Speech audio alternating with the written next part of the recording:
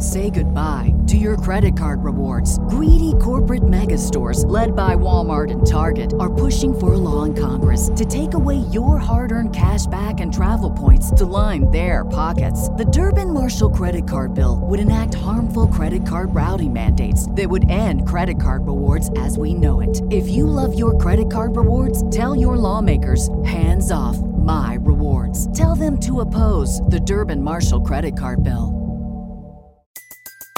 Everybody in your crew identifies as either Big Mac Burger, McNuggets, or McCrispy Sandwich. But you're the Filet-O-Fish Sandwich all day. That crispy fish, that savory tartar sauce, that melty cheese, that pillowy bun. Yeah, you get it. Every time. And if you love the Filet-O-Fish, right now you can catch two of the classics you love for just $6. Limited time only. Price and participation may vary. Cannot be combined with any other offer. Single item at regular price. Ba-da-ba-ba-ba. Hey everybody, welcome to another Baseball America podcast. I'm Kyle Glazer. We're joined by a very, very special guest today, Zach Wilson, the farm director of the Colorado Rockies. We brought Zach on this week because the Rockies had a pretty unique accomplishment. Of all the teams to make it to the postseason this year, the Rockies had the most homegrown players on their playoff roster. 14 of their 25 players were homegrown, the most of any team by a fairly decent margin. So we thought we'd bring Zach on here to talk a little bit about the success of the Rockies as a whole. Zach, first of all, obviously not the ending you guys wanted, season ends, but at the same time, you guys make it to a division series. It seems like this organization, you guys are taking steps in the right direction. You make the wild card game last year. You make it to the division series this year. And seeing so many homegrown guys helping make that happen as the farm director, just how does that make you feel, and what are your thoughts on that success? Yeah, well, obviously, not just me, but the whole organization looks at that as a great success, and obviously there was a lot that went into the formulation of this roster, and Jeff Briders did a great job putting the whole team together. And we accomplished history this year. We went to the playoffs in back-to-back years for the first time ever in the history of the Colorado Rockies. So that is a giant leap forward, I believe. And to have so many of our homegrown players as part of that success it's special to the scouting department, where it started with Bill Schmidt and his scouts, and Rolando Fernandez and his scouts internationally, and then obviously as those players grow through our organization with our coaches and our coordinators and our process, and to watch all of that pay off at the major league level in a very sort of unique way. It's a great success story for this entire organization and all the people that have touched all those players along the way. Absolutely. One of the things that stood out to me as I was kind of doing the research and putting it together, some of the other teams that are behind you guys were heavy position players or heavy pitchers. They were really strong at developing one aspect, but they kind of had to fill in the other aspect with trades. What stood out to me about you guys, not only did you have the most, it was pretty evenly distributed. Of your 14, 8 were position players, 6 were pitchers. What are some of the player development philosophies you guys have that have led to that success in both regards, as opposed to maybe just one over the other? Yeah, well, I would actually say 7 pitchers, because I actually include Germán Marquez in that conversation. I know, obviously, we got him in a trade, but he spent quite a bit of time with us at the minor league level, and obviously he took an enormous leap forward over the past couple years here, and so I look at him as one of our own. I know he feels that way. And so, that being said, I think really what it boils down to, Kyle, and obviously there's a lot of proprietary stuff that we do that I wouldn't talk about publicly, but what I can tell you is that, the staff that we have, we take who we are surrounding our players with very, very seriously.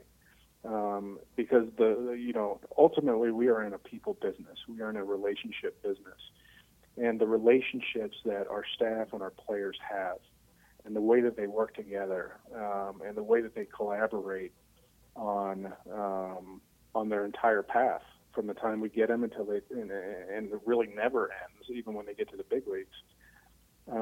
Those relationships, I think, are the gel that really, and the glue that holds our culture together, and that's what it's based off of. And so, our staff deserves all the credit in the world. We have amazing people, not just baseball people, but we have amazing people that we've hired and that really work together as one group, and they don't care who gets the credit.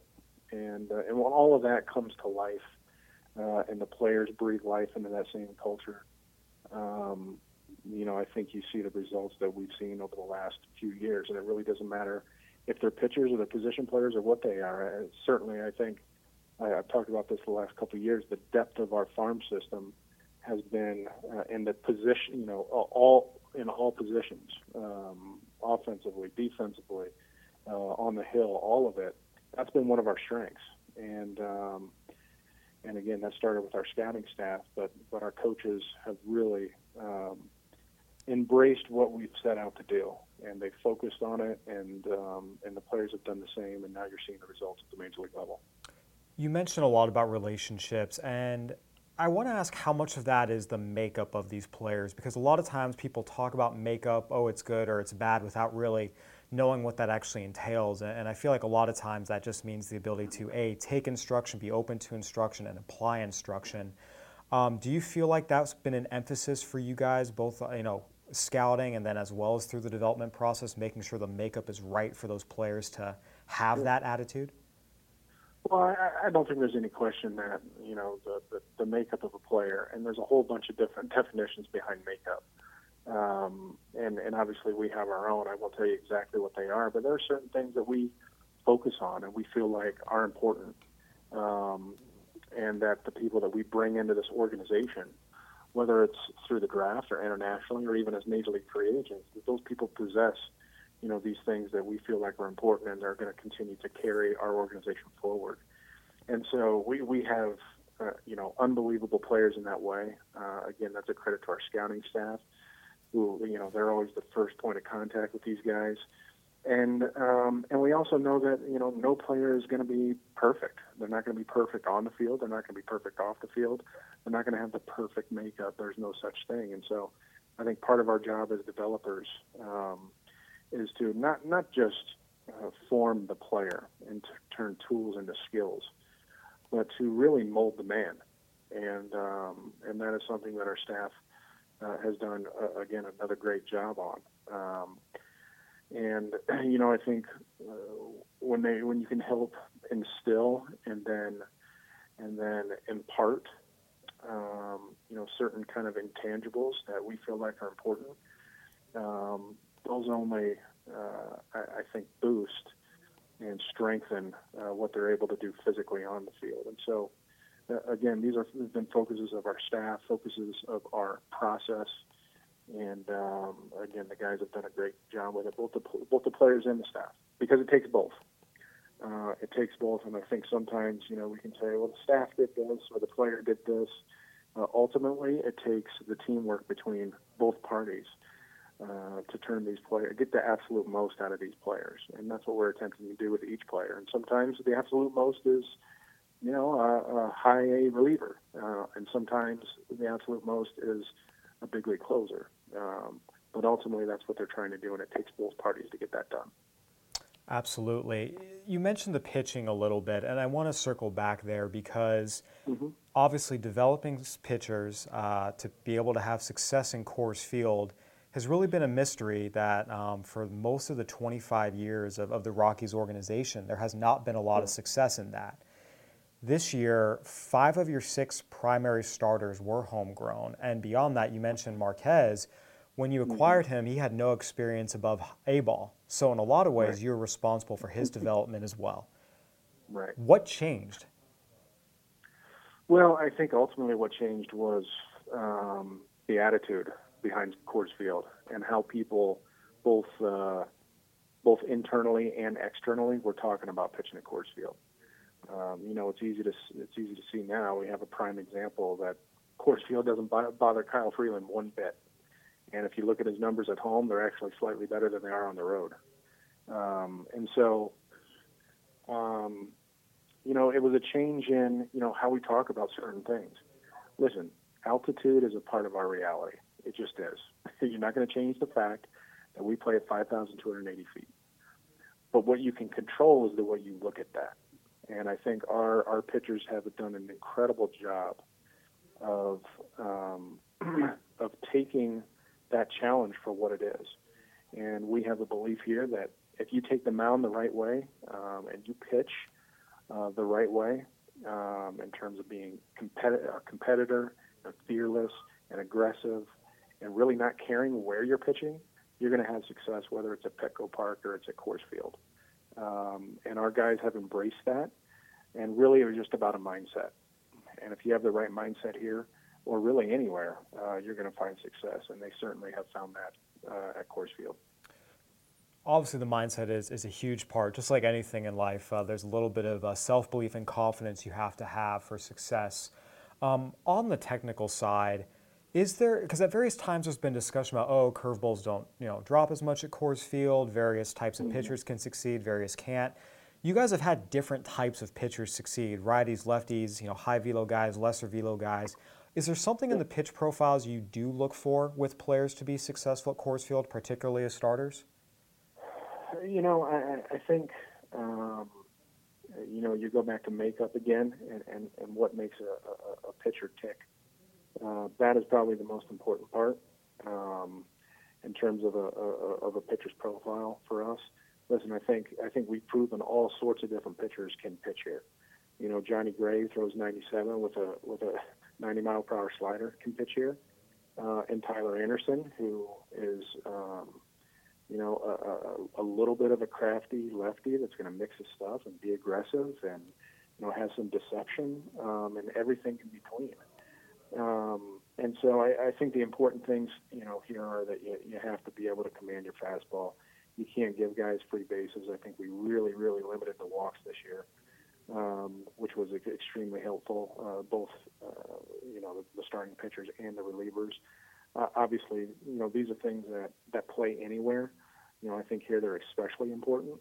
You don't want to give up free bases to anybody. So we were able to do that. We were able to do that with success. So, I think all sorts of types of pitchers and all sorts of types of pitches. Listen, we taught John Gray a curveball to use here. He never really had one. We taught it to him, and it's been very, very effective here. And so, is there a particular profile we're looking for in terms of stuff or pitches or velocity or any of that? I wouldn't say that there is. I think we can make all sorts of things work here, and I think we've done a good job of proving that to be correct. Part of the mindset is familiarity and having comfort pitching in high altitude locales. Kyle Freeland obviously is a Colorado native, and so there's some familiarity there. But one of the interesting things you guys have done on the minor league side is realign your affiliates a little bit. Your high affiliate was moved from Modesto to Lancaster. Your AAA affiliate, you guys are in Albuquerque now. You've had Asheville and Grand Junction for a while. All of a sudden, 4 of the 5 minor league levels that Rockies farmhands are pitching at are extreme hitters parks, whether it's because of altitude or wind factors. How much of that is something that, because again, there's been alignment for that. You've had Grand Junction and Asheville, but Lancaster's fairly new. Albuquerque hasn't been the case forever. How much of that was intentional in saying, we want to get these guys prepared, and the best way to do that is to throw them in the deep end at 18, 19, and A-ball? Yeah. Well, I think, in terms of Albuquerque, in AAA, we used to be in Colorado Springs. So I think we're used to some things. I think we're used to some things in AAA, and Albuquerque is a beautiful facility in a lot of ways. It's got a big league feel about it. But listen, in terms of the challenges that you face at each of those places, we look at that as a very good positive, a huge positive. Grand Junction, as you said, the ball flies out of there. We put a humidor in there this year purposely. It did help. But, right out of the gate, you're being challenged with a tough environment. So you better learn how to be tough. That doesn't change once you get to Asheville with the short porch and right. It doesn't change in Lancaster because of the wind. It doesn't change in Hartford because, left field and right field play like a bandbox. Center field, it's hard to hit it out of, but it plays small. And then obviously you got Albuquerque at altitude. So, I think it actually benefits us to, have some of these challenges from a pitching environment standpoint at all of the cities that we play in and at all of these facilities because you have to learn early and you have to learn quick. And so I think that's been a huge positive for us because you got to learn how to make adjustments and you got to learn how to have the right mindset and you got to learn how to keep the ball down. You got to learn how to throw strikes. You got to learn how to command your fastball, and you got to do all of that almost right out of the gate, and then develop in those ways as quickly as possible. So, you can either take advantage. Listen, every ballpark has its quirks. Every ballpark has its advantages and disadvantages. So you can either look at those disadvantages as ways to get you better, or you can complain about them. And our viewpoint is that those quote-unquote disadvantages actually help make us better and help us make us better more quickly on both sides of the ball, really, because you can get into some extremely bad habits offensively in some of these parks where the ball seems to travel a little better. So it's been a benefit to us. We love all of our affiliates. We love all the cities. We love all the people that we work with. And the environments that we play in have, I think have helped us in our development process. Lancaster in particular was a place that, generally speaking, affiliates couldn't get out of there fast enough. Did you guys specifically, say we want Lancaster when it came open in 2016? Well, I think there were a lot of factors that played into that. We definitely had some choices. I think once we wrapped our arms around, the operators of that club, the facility itself is beautiful. Listen, if the wind wasn't there, it'd be extremely sought after place. It's a very big clubhouse. It is, the people, again, the GM there and the president they treat us unbelievably well. So it's really, it's a really great place to be outside of the wind. But again, that's outside of our realm of control.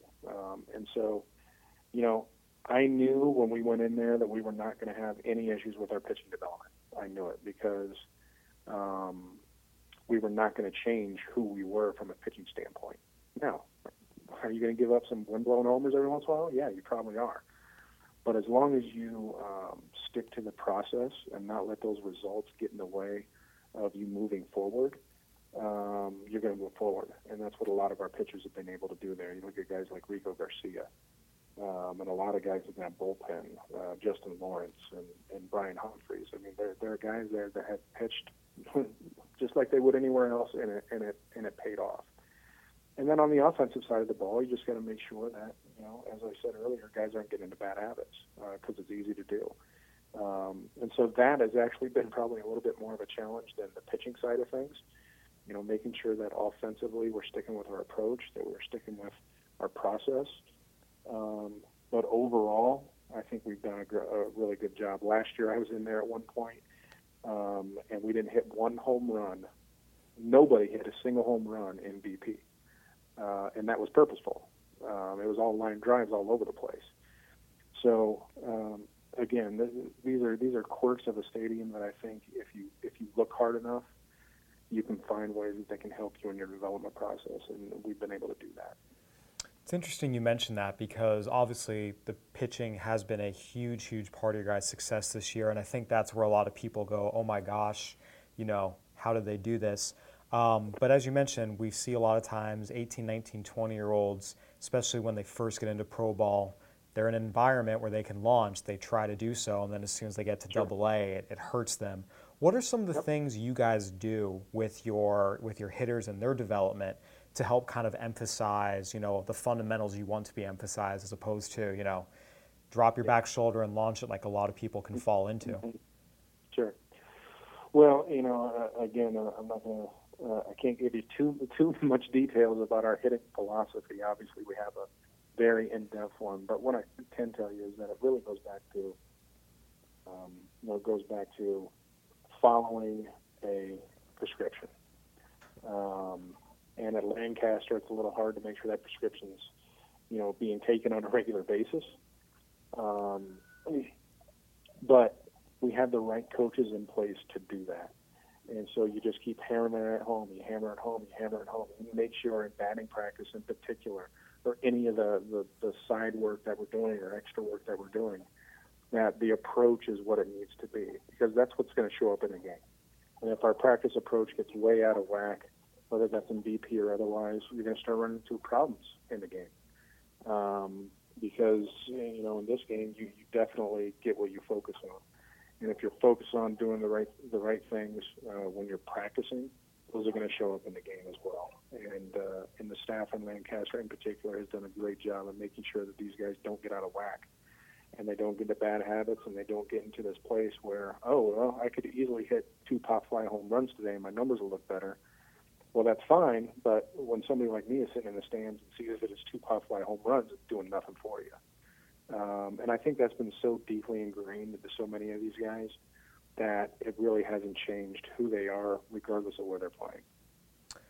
So given all that, you mentioned the factors in Coors Field are what they are. Players are going to have to deal with them. How much does knowing Coors Field and the park factors associated at many of your affiliates, how does that affect your scouting philosophies or your development plans at the lower levels, if at all? I don't think it really does. I think once with new players that come into the organization, I think there are definitely these stereotypical thoughts that they have in their head about what Coors Field is and how it plays. We wash those away pretty quickly. They hear about it almost right out of the gate on both sides of the ball, about what's reality and what is kind of just publicly inflated.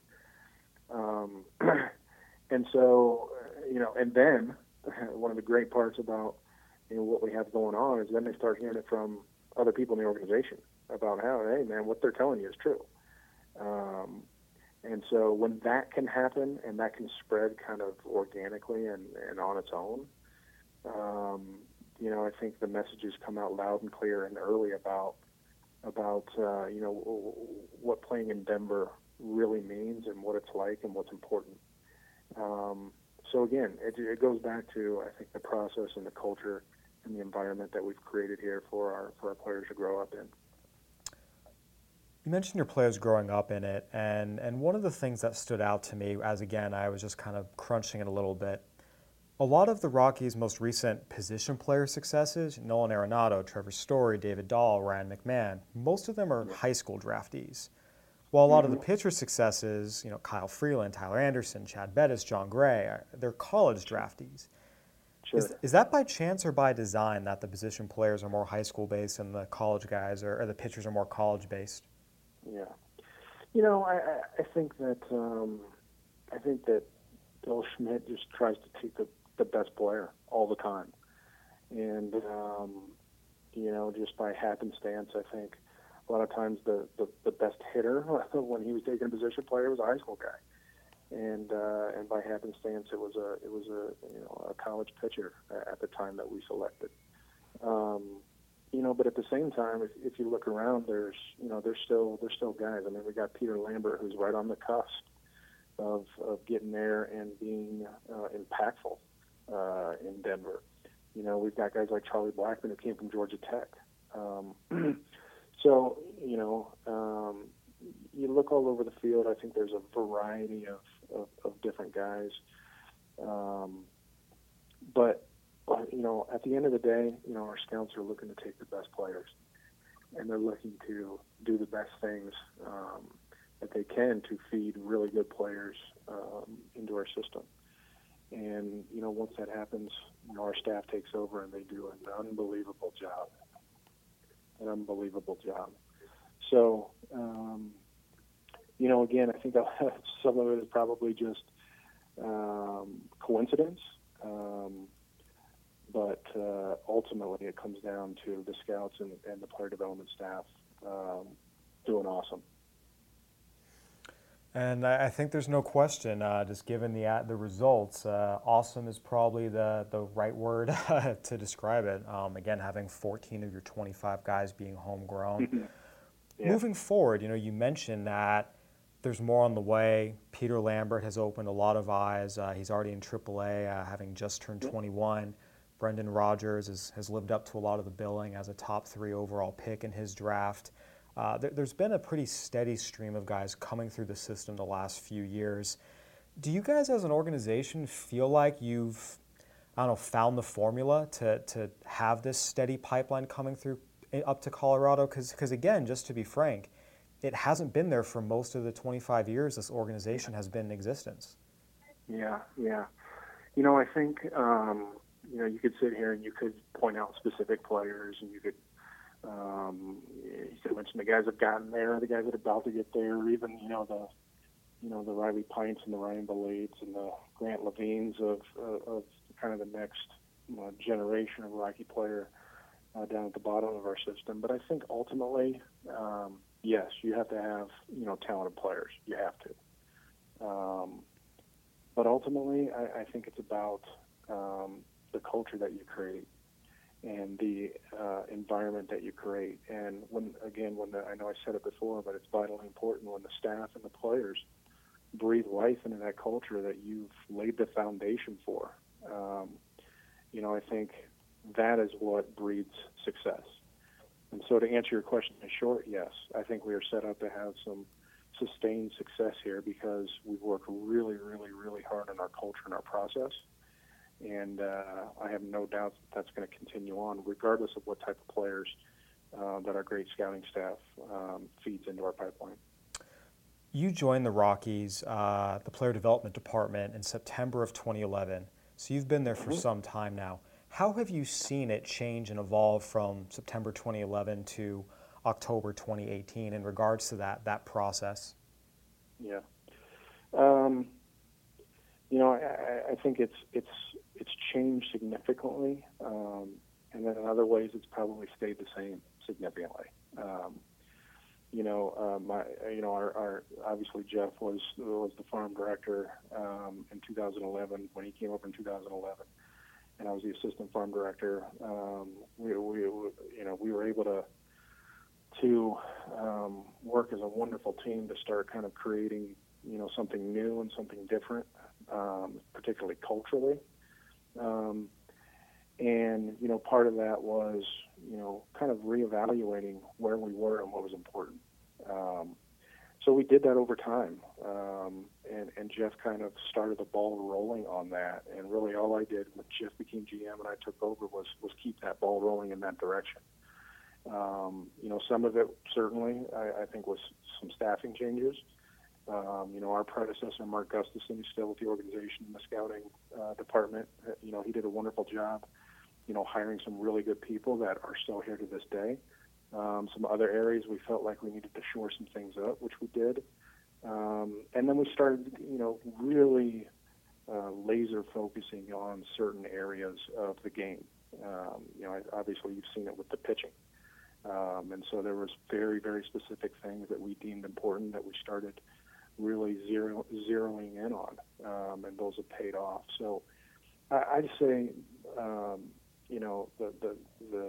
the culture that we've created, again, it started with Jeff and has continued over the last, 7 years. That has been our primary focus because, again, I think that is, players are going to come and go. It's just the nature of the game. But I think who we are as Rockies can sustain, and it'll continue to evolve, and it should, as the game evolves, and then as players evolve, and as society evolves. But I think that if you have a strong, firm bedrock of what is important, what you believe in, when it comes to everything from who you bring in an organization, from on the staff, to what kind of players you're bringing in, and to how all of those things mesh together, that I think can be long-lasting, and that has been, I think, our primary objective and goal over the last 6, 7, 8 years. Absolutely. So you said the word the bedrock. I have to ask, what would you say is the bedrock of the foundation? Our people. And when I say people, I mean both players and staff and the kind of people that we're dealing with. Without the right people, it doesn't matter, what else gets done. You have the wrong people in place, or you bring the wrong people into the organization. I think things can go afoul pretty quickly. And so we feel really, really great about the type of people that are involved on both sides of the chalk line. And that is, very passionate, caring, giving, selfless, trusting, hardworking people. And again, both on the coaching staff and as players. And when you can combine those two groups of people with all those sort of elements, you've got a chance to have something really special for a long time. So given, in the course of our conversation, both in our discussion earlier about pitchers, you really, dialed in on, the mindset, the mentality, and in discussing the organization as a whole, you've really emphasized again, the quality of people. Obviously, makeup and personality are very, very huge, both for you and the organization as a whole. When you're, sitting in Hartford or sitting in Grand Junction and watching, things take place, how much is the makeup evaluation a factor in your final assessments and reports? Is it a part of it? Is it a medium part of it, or is it something that you feel like is every bit as important as tools? Yeah, I mean, for me, that is a tool. That is a tool, and a big one. And I think at times you definitely have to judge that as important, if not more important, than any of the rest of the 5 physical tools. Because ultimately, you can be an extremely talented player and fail. There is, as Herbert Hoover said, there's nothing more common than talented men that never succeed.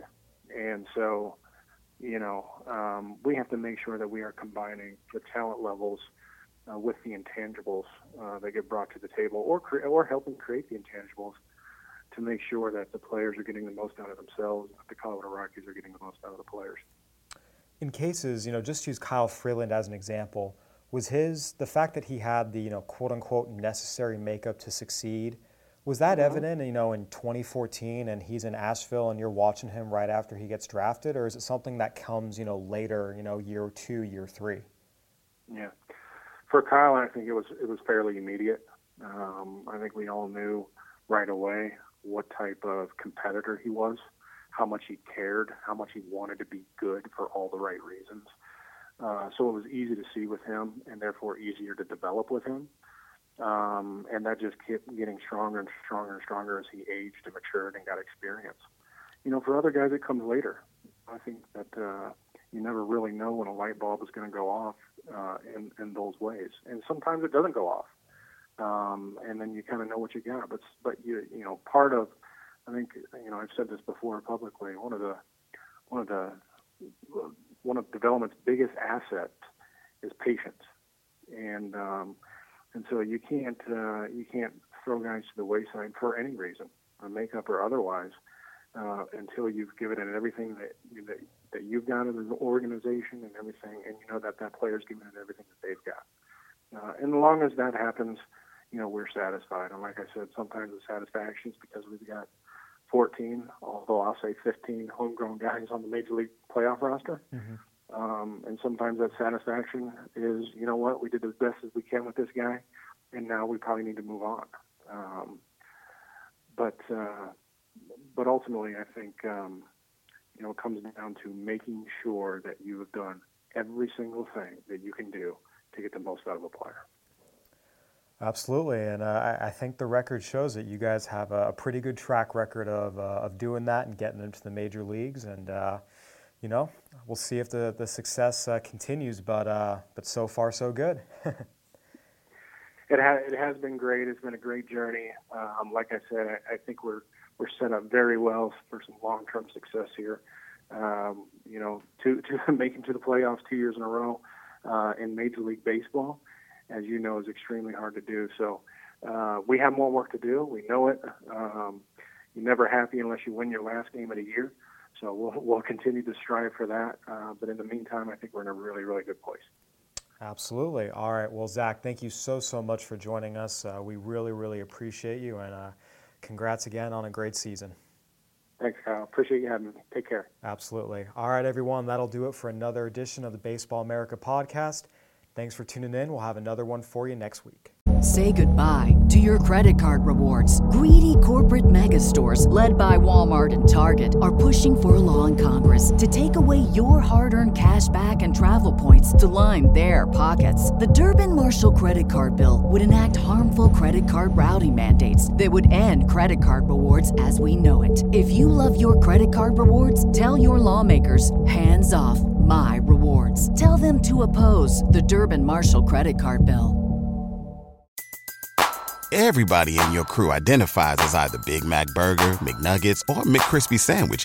But you're the Filet-O-Fish Sandwich all day. That crispy fish, that savory tartar sauce, that melty cheese, that pillowy bun. Yeah, you get it. Every time. And if you love the Filet-O-Fish, right now you can catch 2 of the classics you love for just $6. Limited time only. Price and participation may vary. Cannot be combined with any other offer. Single item at regular price. Ba-da-ba-ba-ba.